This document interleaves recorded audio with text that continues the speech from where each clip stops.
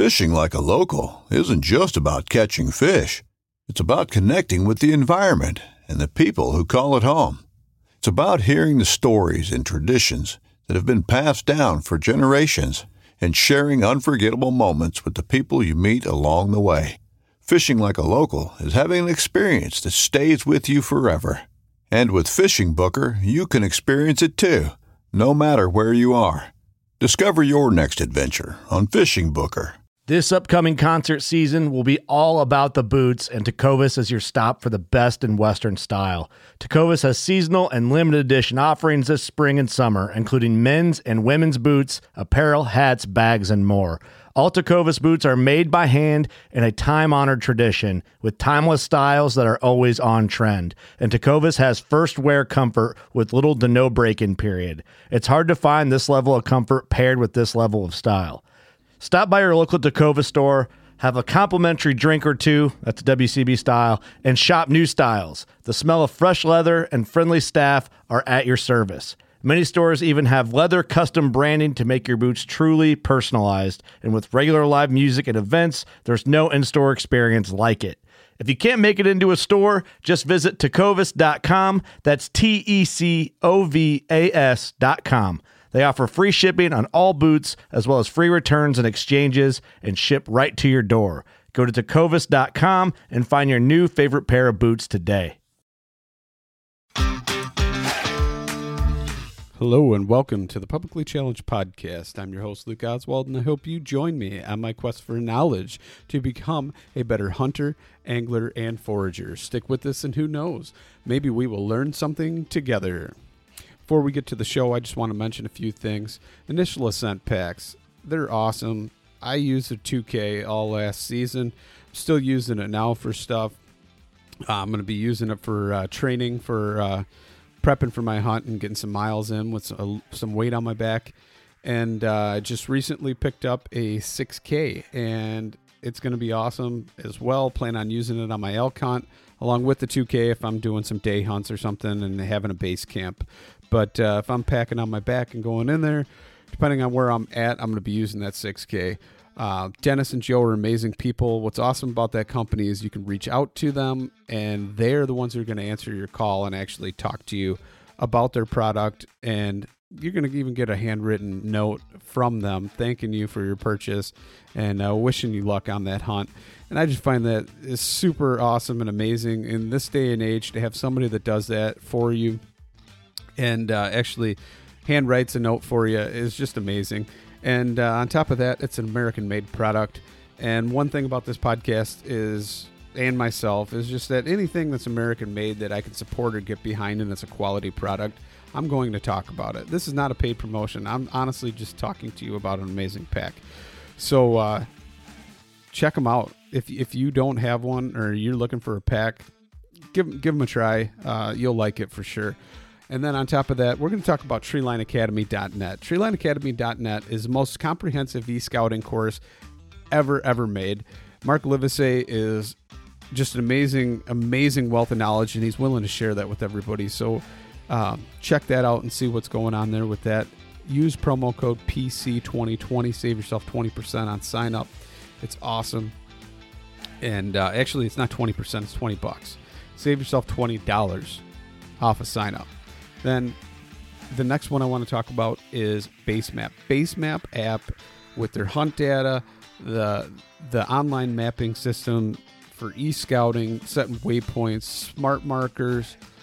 So you have all your hunt data on the wind and anything, as long as you have a cell signal. It's absolutely amazing. There's so much more that's coming out. They've updated their offline maps, so they're way faster than they used to be, which I know a lot of people were actually kind of complaining about that, but now they're lightning fast. I've downloaded them, used them.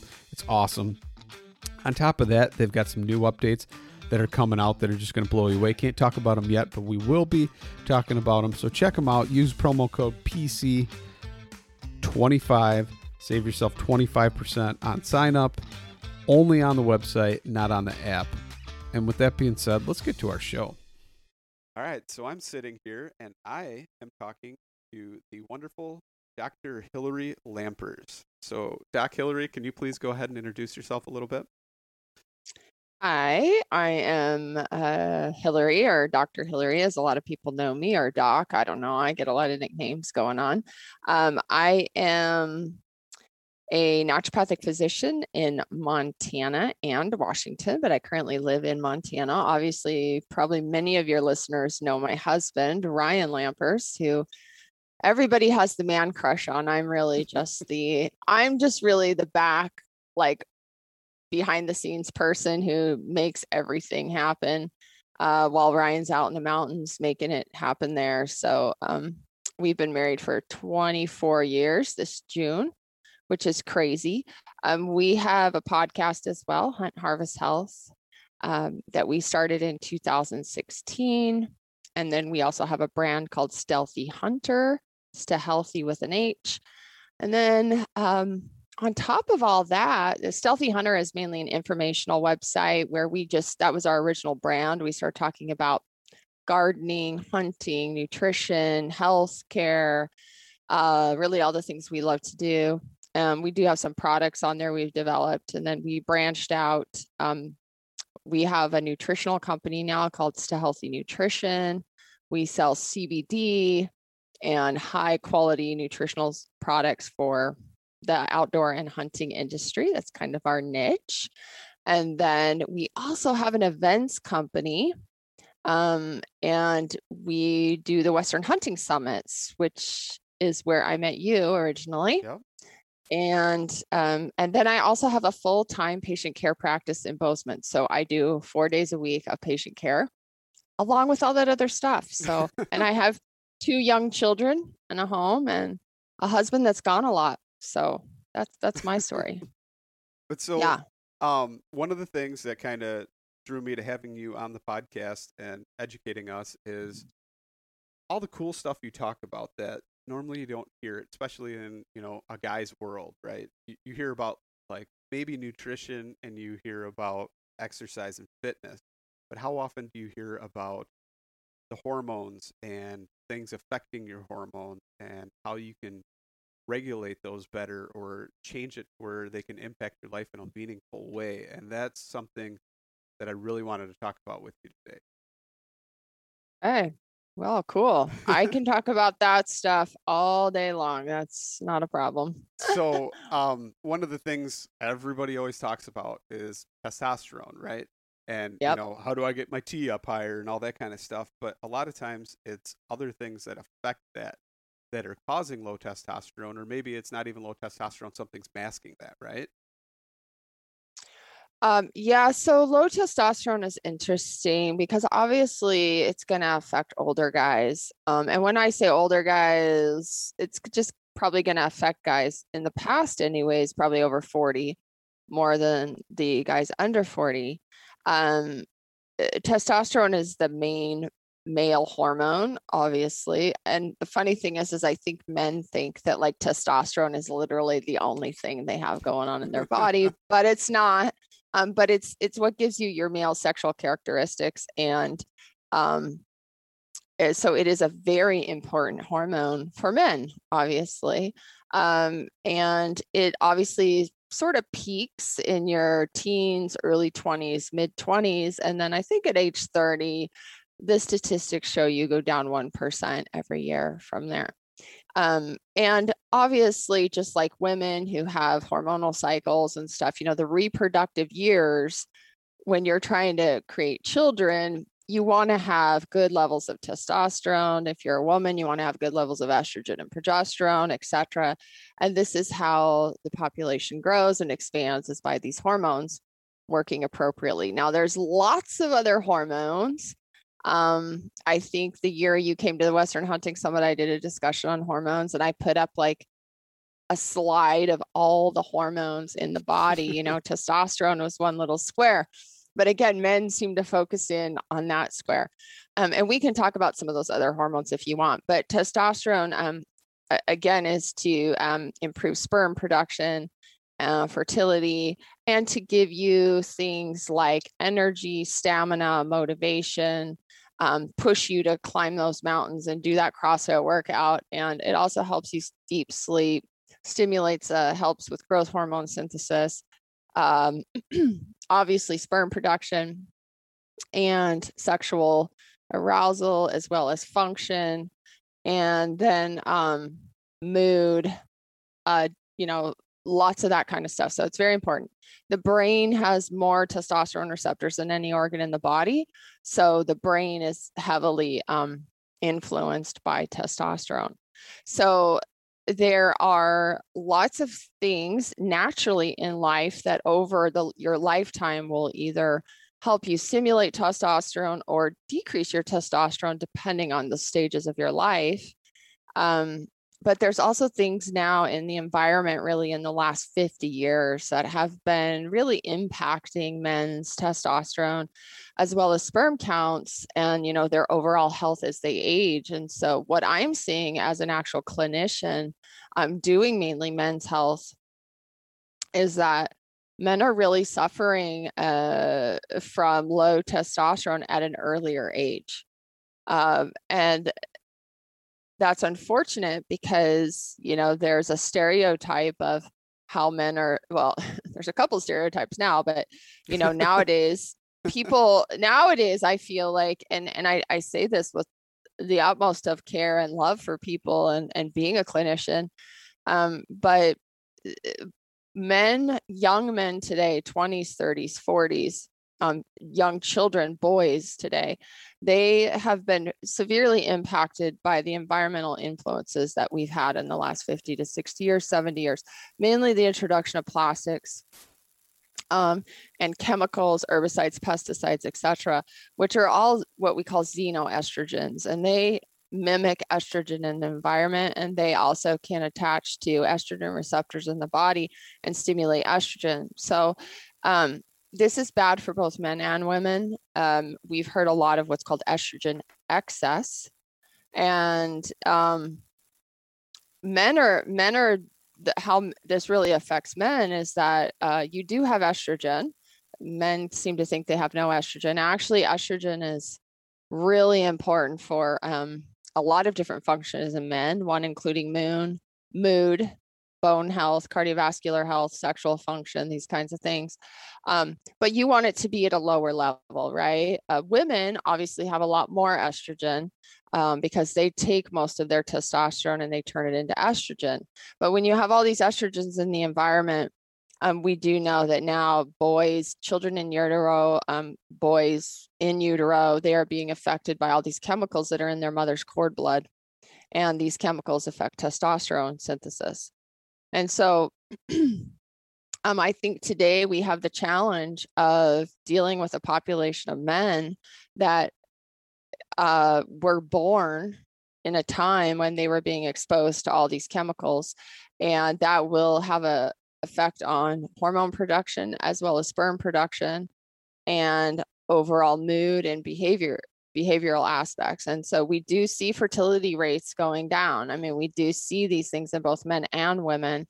And so what I try to do is, typically the average guy coming to me is like a 40 plus guy, right? He's starting to have all the symptoms. Maybe he's overweight. He's got some insulin resistance. He's not sleeping well.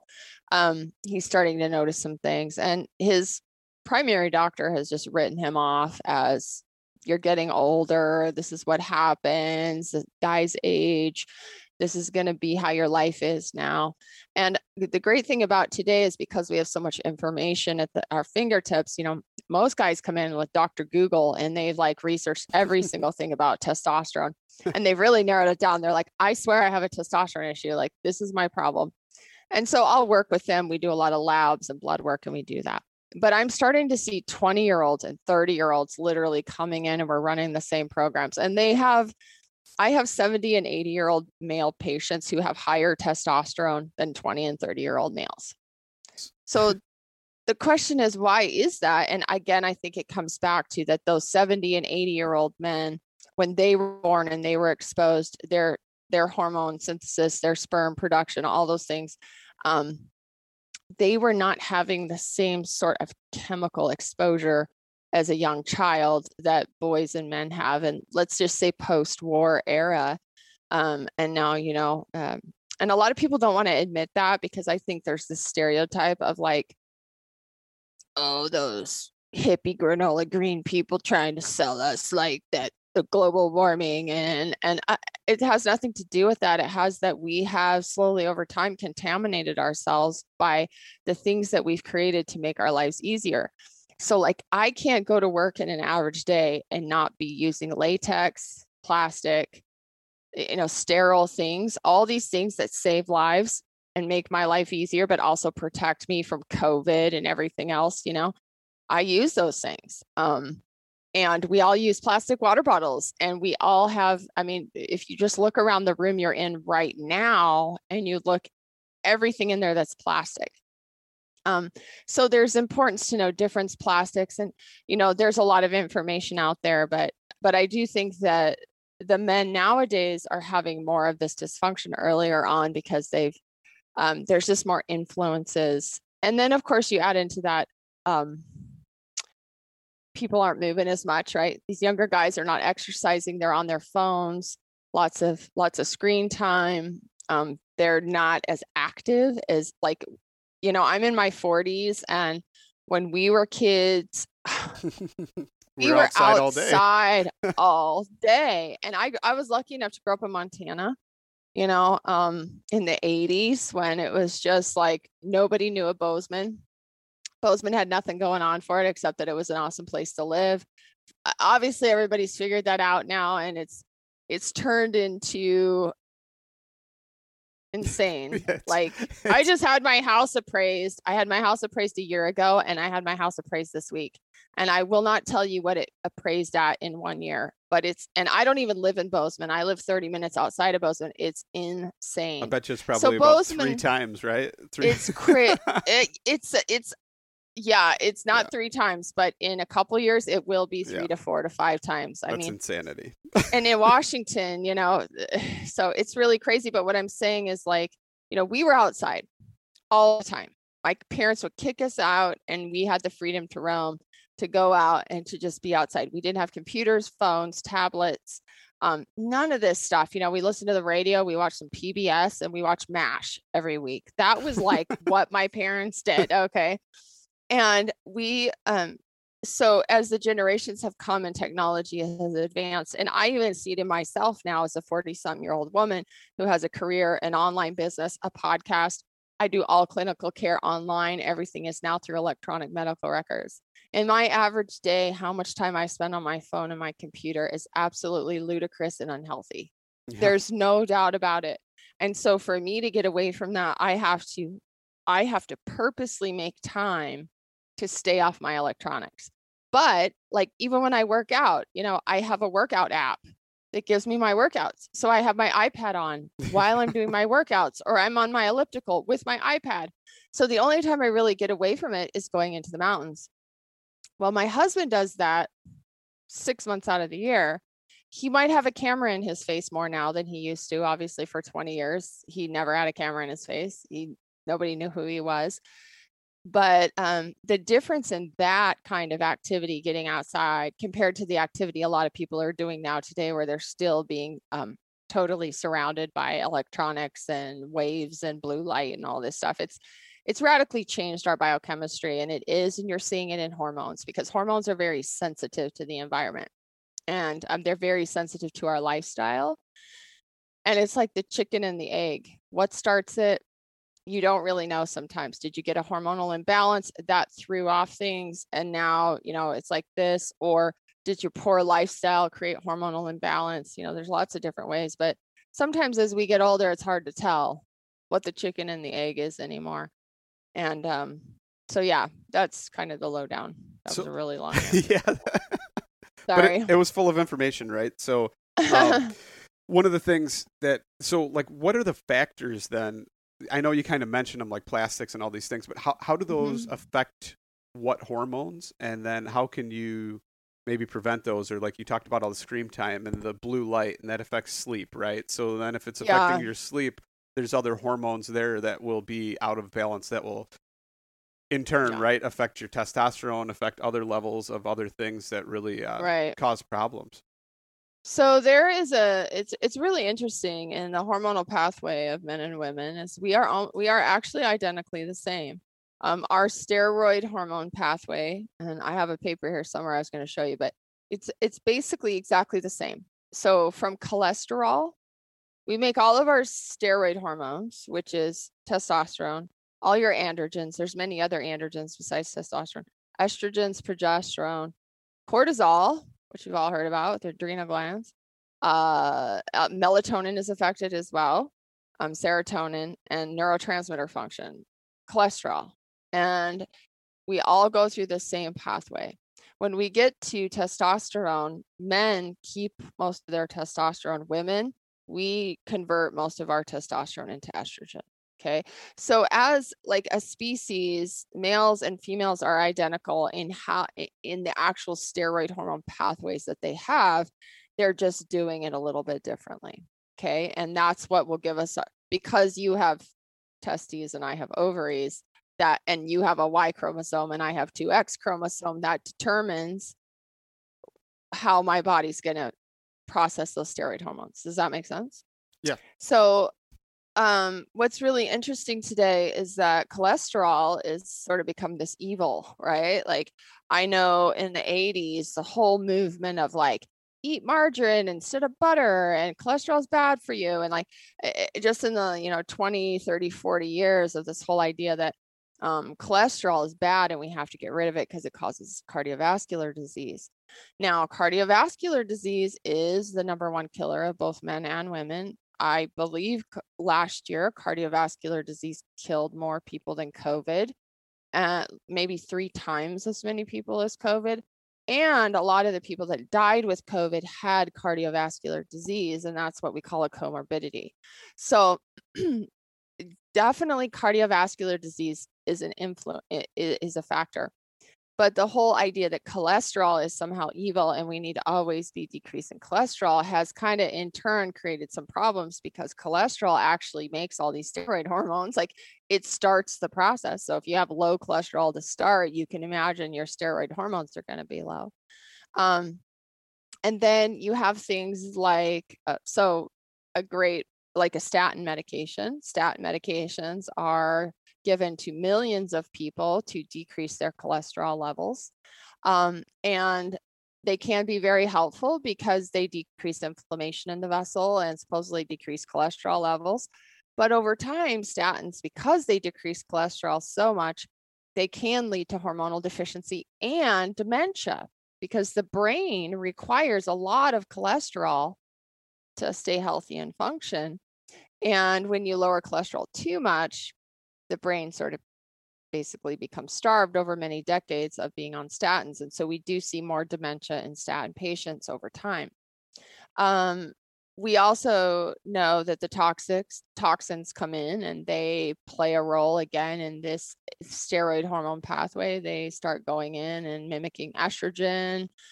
And we won't get into it, but estrogen metabolism is actually the most important piece in both men and women in how you're going to detoxify your steroid hormones.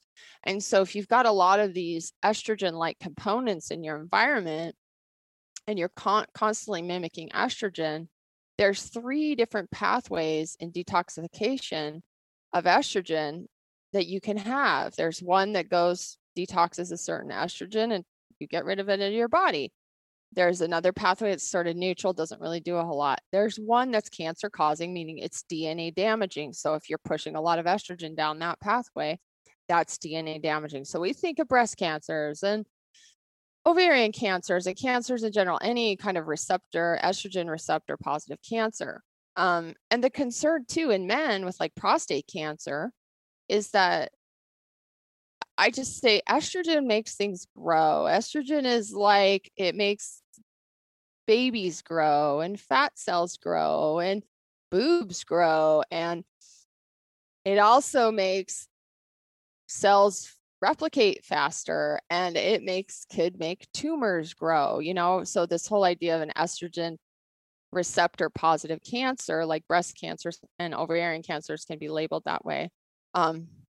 But also in men, you want to be careful that the guy is not getting so much estrogen or testosterone converting into estrogen, or all these estrogen in his environment, is this leading to more prostate cancers, more tumors, and different types of cancers like that? So estrogen is like needed. It's very essential.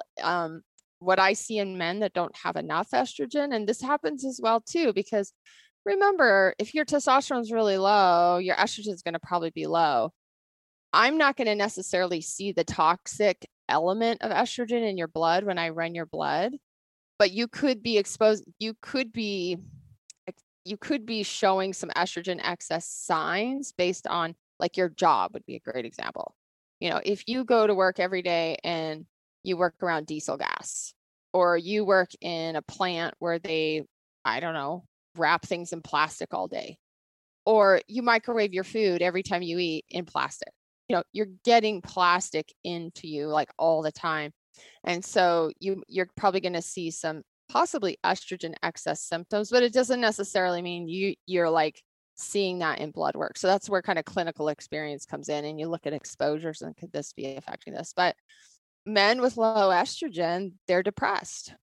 They're sort of not very excited about life, and they tend to have this kind of melancholy depression. They have erectile dysfunction. There's a number of things.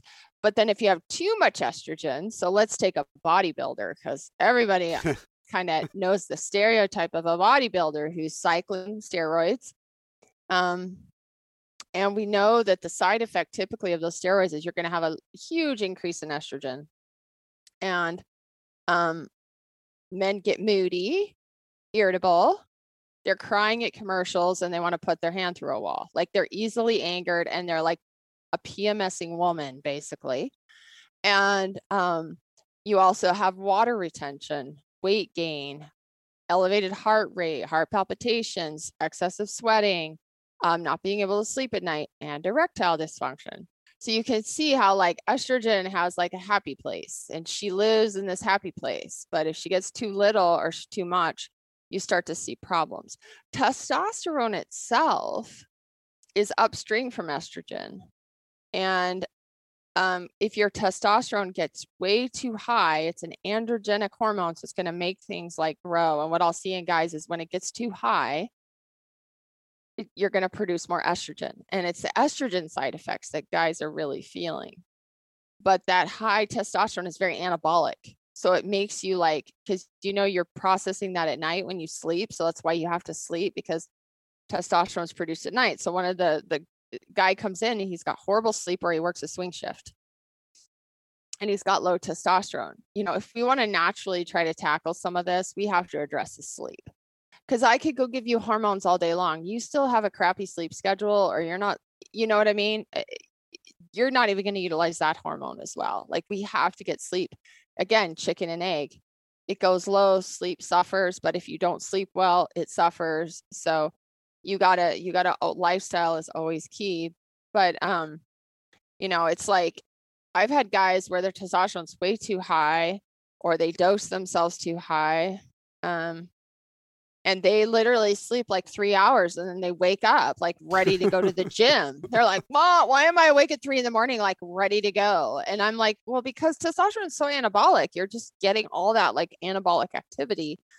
But again, that's not necessarily healthy. And this is why in the bodybuilding world, in the steroid world, like, they have to do cycles. They're not doing these all the time. And when I talk about hormones and like replacement, or I've talked on multiple podcasts about testosterone replacement, we are doing physiological dosing. We are getting you into a physiological range where you feel good, you're more functional, you're not supraphysiological. You're not like doing stacks, and you're not doing rounds of steroids, which takes you into the supraphysiological range. Then you've got to manage all the symptoms of that.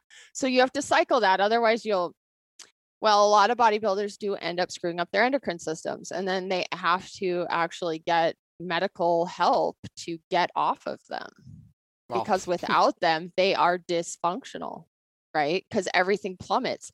When you take exogenous testosterone, your testes shrink and stop making your own. So if you stop taking testosterone, what happens? You have to slowly build your testes back up to getting the signal to make your own testosterone. So it's a rough ride when you try to get a guy off of steroids, or if he hasn't totally trashed his endocrine system that way.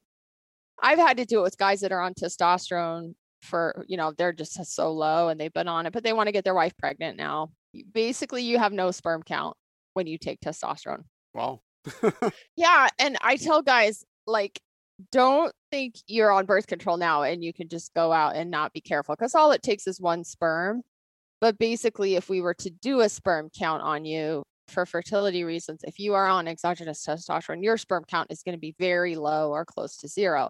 So you can imagine if your wife wants to get pregnant now, you have no sperm count. That doesn't really work very well. So you have to wean off the testosterone. And there's ways to do that with medication and support. So you have to do that, though, because it's going to take 6 months, 12 months to get your sperm count back up.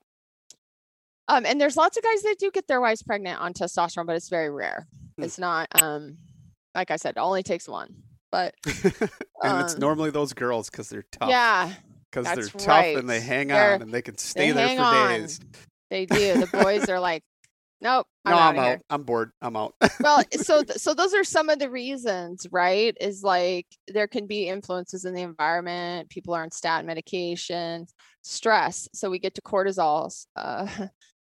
Cortisol is funny in women and in men as well. But, if you have excess cortisol around, estrogen kind of keeps it in check.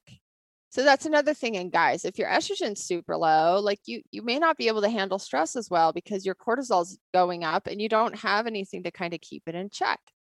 Like a menopausal woman starts losing all her estrogen, and what do women come in complaining about? They're gaining weight around the middle. Where did this come from? What is this? I've never had this. And cortisol, if it's doing its thing, it's a blood sugar hormone. It's a stress hormone. It helps you get out of bed in the morning. It's really important. But in instances of high stress and or estrogen starts going down, there's nobody to kind of keep cortisol in check. And so he just starts running rampant. And if you're not exercising and you don't have a lot of energy output, etc., you just store it as fat, right? Because it has that correlation to insulin and blood sugar. So cortisol is an important one too. So chronic stress will definitely deplete your testosterone. And who is not feeling the effects of chronic stress these days, especially in the post-COVID world? I mean, we're all trying to manage as best we can, but and I think there's certain populations more stressed out than not with this situation that we've had.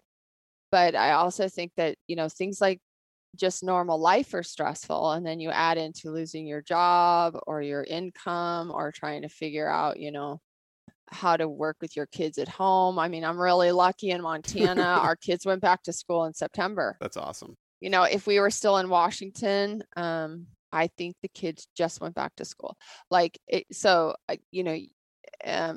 There are definitely stresses that will affect you.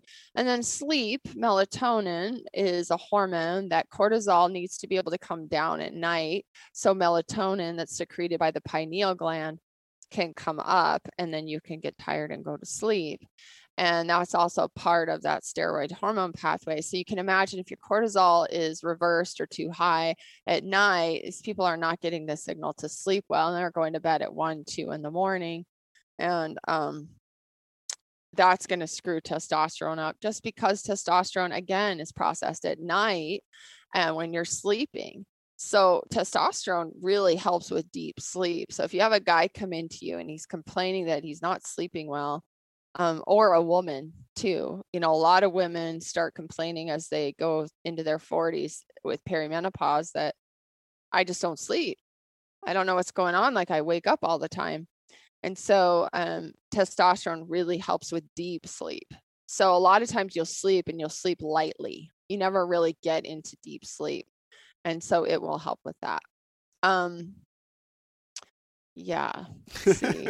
There's so many things. So, it's so we talked about like sleep, and like definitely blue light affects that, and you want to try and minimize that or kind of block that because especially it at night, blocks right? melatonin. Yeah, so it blocks melatonin. So, you know, when you get up first thing in the morning, you get exposed to natural light. Sun comes up, your brain gets the signal it's morning. And it's the pineal gland is getting stimulated, the brain gets stimulated, it wakes you up, cortisol goes up, get out of bed. And there's multiple other hormones that are doing it as well. All the neurotransmitters, what we call excitatory neurotransmitters, all the things that kind of excite your body to come out of sleep. So that natural light is what is that stimulatory thing. The advent of electricity, actually just electricity itself, really changed how humans sleep. And it's, I think, probably been one of the greatest benefits to humanity and probably one of the greatest deficits to humanity, in that when you have light and you can now be in the dark with this bright lights all the time, you have the choice whether or not you actually want to go to sleep. Whereas you know, pre-electricity era, which really wasn't that long ago, humans were using kerosene, they were using candles, they were using fire, they were using these things. But even those lights, if you've ever been around a campfire, that's a very light light. It's like a more natural light, right? And then it kind of burns out and wanes. It's not this like beaming light that's like stimulating your body to wake up, which is what electricity and the new modern light bulb does. And so computers now have even added a whole new realm because of the blue light. And the blue light is this like back screen light that helps us see each other right now, but it's also stimulating my brain that way. And if you've ever been really sick, like I'll use me example, like when I was pregnant with both my kids, I had really bad morning sickness, like vomiting all the time. It's horrendous. And you know, when you're really sick, you go to turn your phone on. You cannot look at your phone. It's like got a backlight and you see it flashing. It's really interesting. It's like your system becomes sensitive to everything. Like if you're not feeling well like that. And it was like, I couldn't even look at my phone. Like I would get dizzy and vomit and sick from my phone. So when you're healthy and you're not experiencing that, you're just looking at your phone all day thinking it's not doing anything to your brain. But when you actually get sensitive to your environment, like through illness or whatever, you can see all that flashing and that blue light. And it's actually, you realize how your brain is like, okay, I'm trying to deal with this. Turn that off. Like I can't handle that too. So we are just constantly overstimulated. And what is the best thing about going out into the mountains and into nature? And I'm really convinced, besides Ryan's addiction to hunting animals and going into these crazy places, is that you don't have that light. You go to bed when it gets dark. Like how many times have you been on a hunt or on a camping trip? It's 7 or 8 o'clock. It's dark. You're tired. You're going to bed. Yeah.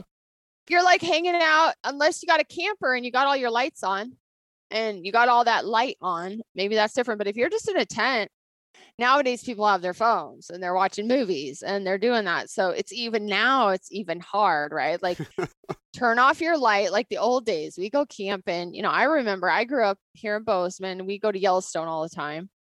And I remember my dad setting up a tent and we had a lantern. It wasn't a gas lantern. I think it was an electric lantern. But that was like it. And we had our little car, our Volkswagen Rabbit. And it had headlights on it. And like, if we needed light, my dad would like turn the headlights on, right? Like in the campsite at night. But we had this little lantern and we had a fire. And it was like, you would eat dinner and then you would just kind of be tired and you would just go to bed because it was dark. We didn't have phones. We didn't have all this stimulation, even in the backcountry. So I'm pretty convinced, even though I know Ryan has his phone in the backcountry, it's not working because he sends me a Garmin. And I think now his Garmin comes through his phone. I don't know. It used to be the Garmin came through this little thing you had to text in. So I would rarely get any text because I know he doesn't want to text into this little thing. It was a pain in the butt. But now I think it comes through his phone. So he texts me a lot more now than he used to, I think, because it's through his phone. But I know he's back there, and it's like once it's night, those guys are sleeping. And then they're woken up by natural light, or they wake up maybe before light and they're up and they're watching the sun come up. So that is like, it sounds so hokey to people who live in the city or we live the life we do. But just think back to those times and how good you felt and how good a week-long camping trip, you just come home refreshed and your brain feels calm. And I guarantee you in those moments, your hormones are improving, like your cortisol is lowering. Now, unless you're somebody like my husband and Gritty or whoever, and you are pushing yourself to the max, you're hiking 25 miles a day, elevation, you're dealing with elevation, you're dealing with weather, you're, I don't know, getting shots of adrenaline with killing animals, you're doing night hikes all night long. So I absolutely do not say take my husband for example, because he's wrecking himself. He comes home, he's wrecked physically, but there's something mental that it draws him back to that. One, it's probably that shared suffering. It's the challenge, but I also believe it's just, he comes back to this environment with all this stimulus and all the like things he has to do, and his phone. I mean, he's literally on his phone all day long with work. He's like, I gotta go. And it's not like he's consciously doing that. I just think it's a subconscious thing where he's just like, okay, I'm not feeling good. Like, I got to go and get out of this mess. And that's probably the biggest fight that we have in our marriage, is that he does that a lot and I don't do it enough. And so I'm crazy woman all the time. And he's like, Mr. Chilled Out. Everyone's like, how does Ryan say so chilled out? And I'm like, well, because Ryan gets like 6 months a year in the mountains. Nature therapy. That's I don't. Yeah. I'm here running the website and doing shipments and with the kids. And, we had little kids for a while. You can't take like a 3-year-old into the backcountry for 2 weeks and do what Ryan wants to do. No. She's 6 now, though, and she loves to do that stuff. She loves to go camping. So as they get older, it gets easier for us both to get out there for long stints. But I would say that, the influence of electricity and the phones and the computers has definitely changed the way our melatonin functions at night. And so that's a big issue with sleep. So also for shift workers, first responders, firefighters, cops who work night shifts, these kinds of things, your body gets used to getting these cortisol and adrenaline rushes in the middle of the night, oh, okay, you got a fire, you got to wake up, and you get all worked up, and then that's over. Then you got to come back and go to bed. And it probably takes you an hour or so to get back to bed because you have all this going on. And, you do that over so many years. It starts to cause stress, or it starts to cause weight gain, starts to cause insulin resistance, starts to cause, hormone deficiency, whatever. So, yeah. So like, I don't know where I saw it. I saw it or read it or something, but it was even to help improve jet lag is contact with soil and actually taking your shoes off and putting your feet in soil, and how it somehow resets you to where you are. The hippie term is grounding, earthing. It's called earthing. So I think this was developed by people that live in cities who realize living in a city really sucks because you're surrounded by cement and concrete. And, like I'll take New York City, for example, New York City, if you've ever been there, is a crazy place. Like it's got, I don't know how many million, 12, 15 million people on Too that many island. for me. Yeah. But they have Central Park. And part of the theory, long time ago, they realized they needed to set aside a place where people could go and just have exposure to nature. So if you've ever been to Central Park, it's actually a super cool place because, yeah, there's a lot of people there. It's not like me going to the park here at Headwaters where there's 3 people there. There's hundreds, if not thousands of people running and picnicking and boating and all that. But it's a large piece of property that allows people to go and get immersion, even if that means putting their feet on the ground in the grass, right? And it's therapeutic, and it's a very centralized place where people go and they gather and they're together. And so it's that whole idea, just having some nature. It's beautiful, actually, trees and waterways and stuff like that. So, that's kind of an extreme, but I think a lot of this earthing and grounding came from this idea that a lot of people, most of the world's population live in urban areas where they don't have maybe access all the time to great nature. So they find you go out and you'll just feel better even by standing on the earth with your bare feet. And it will help that there's what's called an ionic pulse of the earth. It's called pulsed electromagnetic therapy. And the earth actually has an electromagnetic therapy. I mean, we obviously know gravity. Gravity holds us down to the earth, so we're not all floating around in the atmosphere. It's a very strong pull that we have, that the earth has on us. It pulls us, keeps us grounded.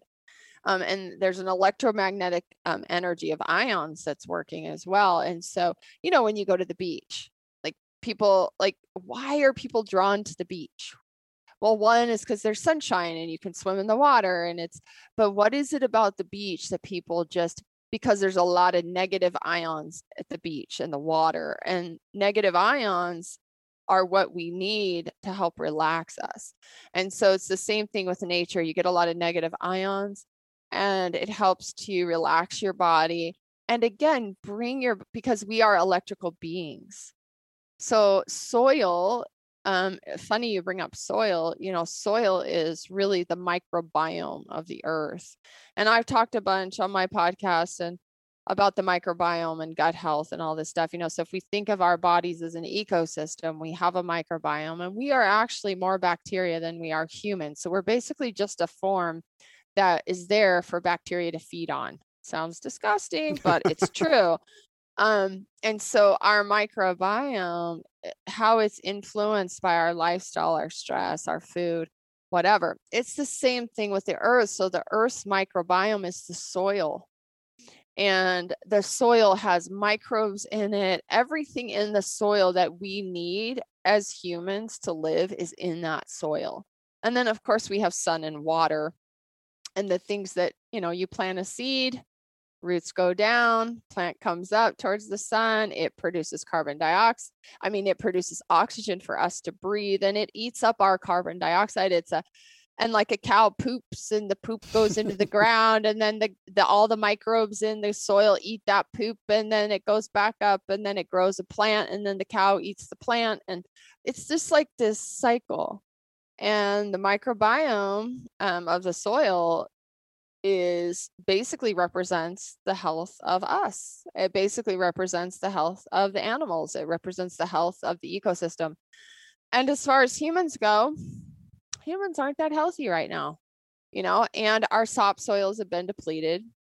We have a big soil issue. And we're even to the point now where people are talking about making fake beef to feed people, because why bother growing cattle? Because cattle basically take up so much energy and resource. Why don't we just create fake beef, or we don't even need a microbiome?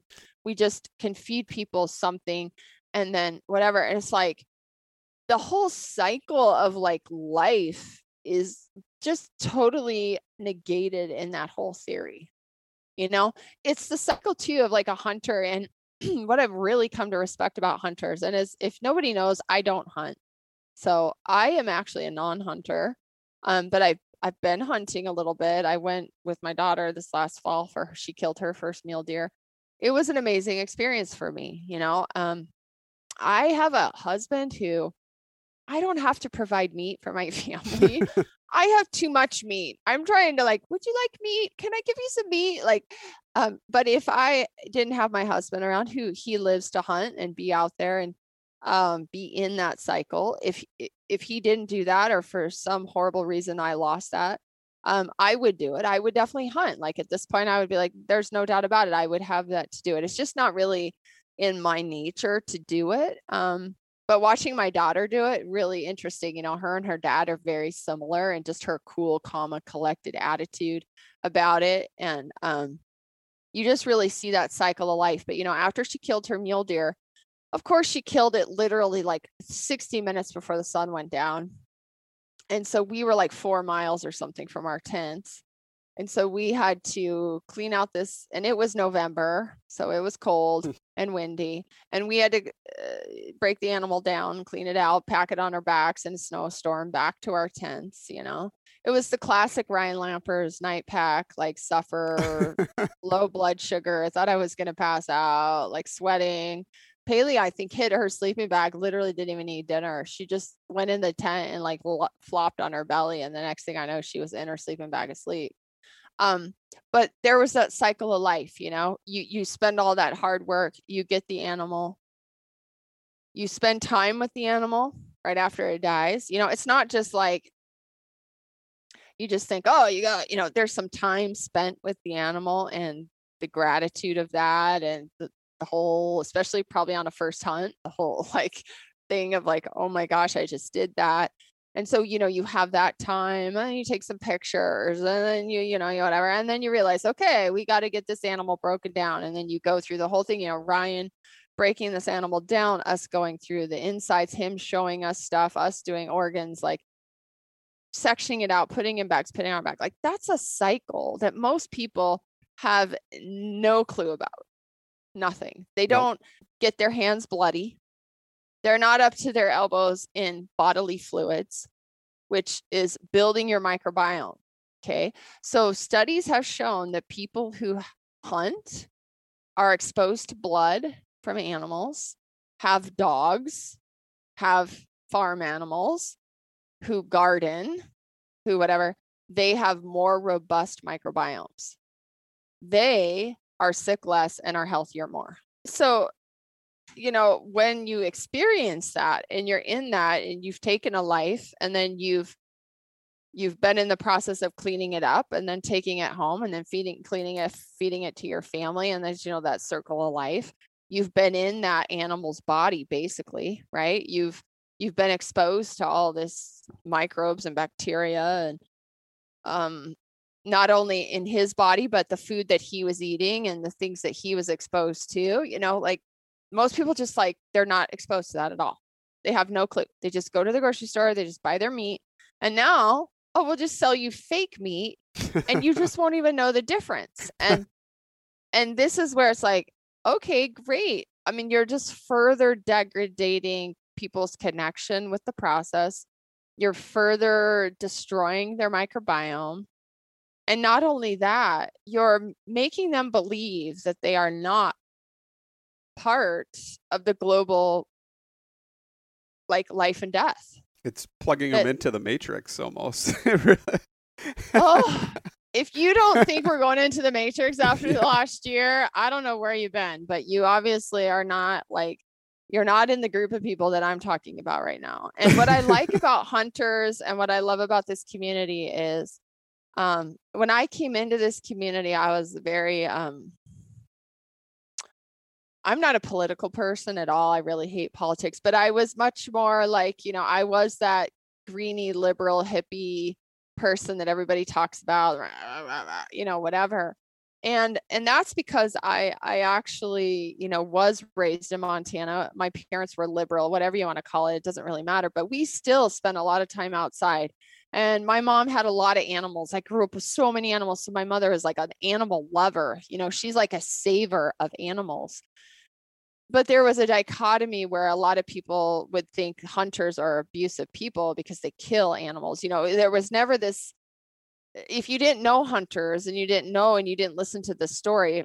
And also, I do feel like things have maybe changed some. I feel like the generations of people hunting today live in the modern world, and they're aware of how non-hunters perceive them, and they want to share the experience instead of just this, like, because when I was a kid, it was like, in Montana, people just put their deer on their hood and drive around town, and it was like, I'm not saying it's good or bad. I'm just saying it wasn't very respectful. There just didn't seem to be the same amount of respect for animals. So I think a lot of people that got burned by that stereotype of the hunter, they went over more to the non-hunter circle because they felt like they had more respect and care for animals, which of course today, the people that I know in the hunting world have way more respect for animals than any non-hunter I know. Yeah. You know what I mean? Like, but it's just, I think things have changed, but I do feel that, that's kind of what I came from. So I had this idea that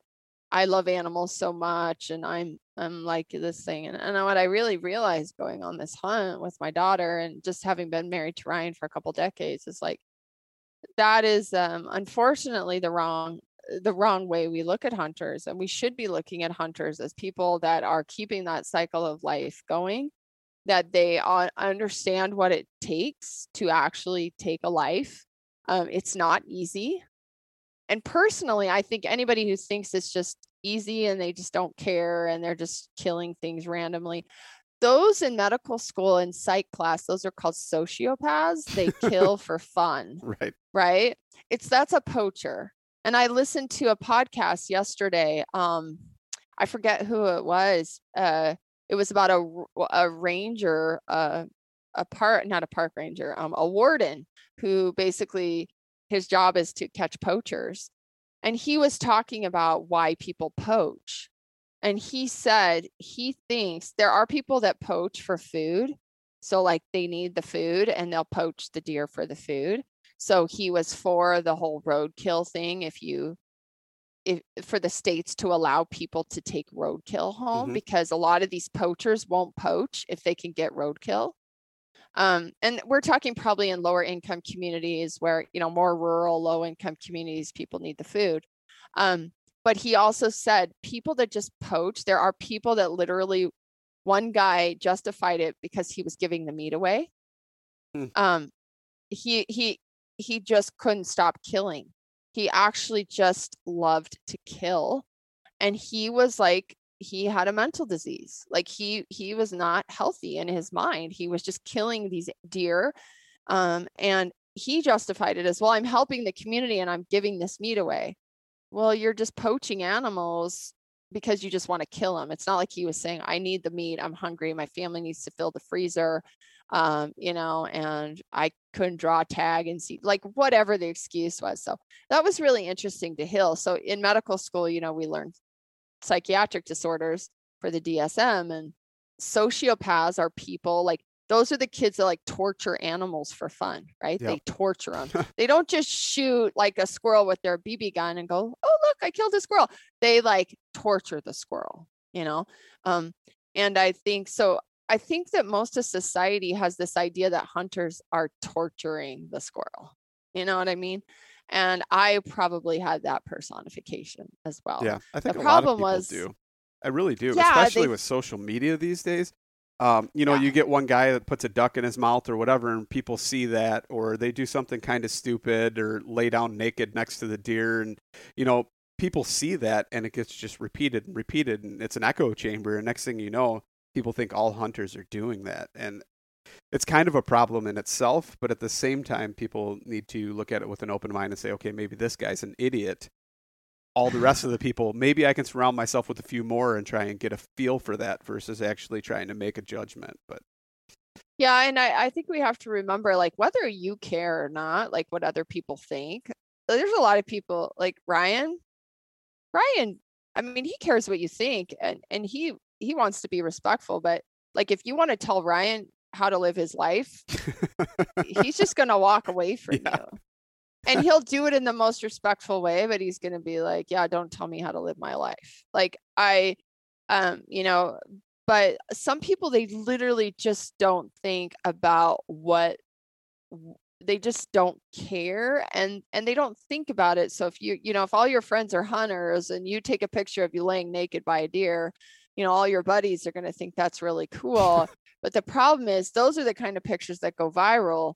And then the majority, the 80 to 90% of the population that doesn't understand that, is going to be like, this guy's a sociopath. Yep. So if you are a sociopath, you're probably doing that more frequently, but you're probably the guy that, didn't kill the deer with a rifle with a good shot. You tortured the deer and you did, whatever else. And you took this stupid picture with it. So there's a very small percentage of people that are like that. And unfortunately, like anything else, if those pictures get out, then it's like, everybody stereotypes you as that. And so what I would like to do is, when I have a conversation with a non-hunter, because actually most people are really intrigued by it, because in this day and age, most people are like realizing one, the food system could crash. Two, the reliance that we have on the powers that be just to eat is insane. It's a very fragile, Very system. fragile. And people are starting to realize that they need to become more connected to that.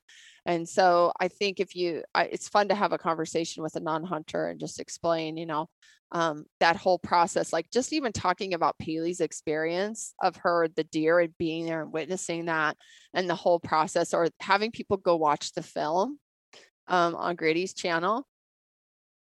People are just like, wow, that was my dad, my birth father, he's super open-minded, but he's not a hunter. He called me and he said, that was a very emotional experience to watch Paley do that. He said, because I know Paley and I know her heart, and like I know how she is, and I know Ryan, and to watch them do that together and to have that experience, he said, it was super powerful for me. And this is coming from a non-hunter. So I think we have to remember that. But how I want to bring it in is like, it's good to have these experiences and being connected to the animal, to the blood, to the soil. This builds you as a more robust person, and it creates health. Yes, definitely. Yes. I think that's a good point to wrap it up. We kind of really tied it in there at the end. I like that. Good. So before we go, can you tell everybody where they can find you and Ryan and all the different channels, and if they wanted medical advice, how they could seek that if they're looking and their doctor's not giving them the right answers? Maybe there's a natural way to pursue that. Sure. So we have so many platforms, but probably the best one is Stealthy Hunter, STH, healthyhunter.com is our website. The podcast is huntharvesthealth.com. That also goes to the same place, but that's going to give you lots of information, recipes, blogs. We have some great contributors. We have a chef who works for us and creates meals. So we have some videos. We're trying to work on our YouTube more. You can also, we have Instagram, all that kind of stuff. You can email us. Our email's on the website. If you live in Montana or Washington, you can actually see me as a patient through telehealth now. COVID has changed some things and made it easier for medical visits. If you're outside of those states, we do require that you have to come to Montana for your first visit. Makes it silly, but I do have patients do that if you want to travel. And then after that, we can do a lot of stuff over telemedicine.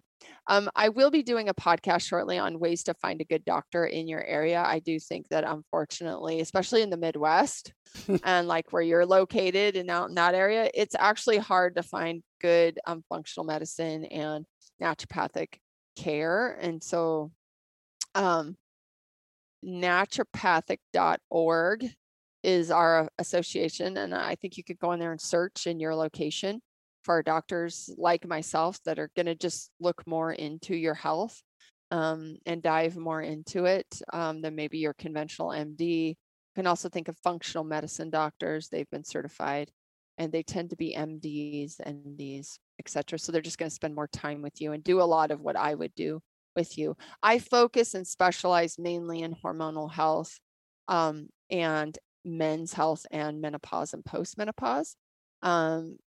But yeah, I mean, elevatehealthmt.com is our clinic website if you want more information. I also do free consults through there. You just have to make an appointment through there. And yeah, just one of millions of different things. Well, Doc, it's been awesome. Thank you for sharing. I know that's a lot of information compounded into a short amount of time. So I do recommend that people, dig into this further if they have some questions or anything like that. And I'm sure you're more than happy to help. So thank you so much for coming on, and thank you for sharing. Thanks, Lucas. Take care.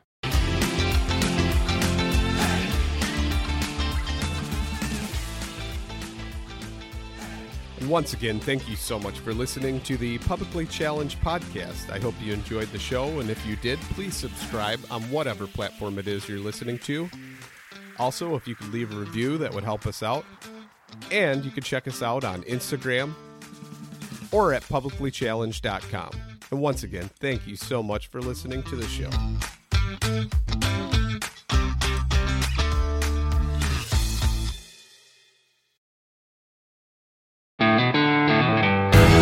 One of the most legendary shows in the outdoors is on Waypoint TV. Don't miss Primo's Truth About Hunting, Wednesday nights at 7 p.m. Eastern on Waypoint TV, the destination for outdoor entertainment.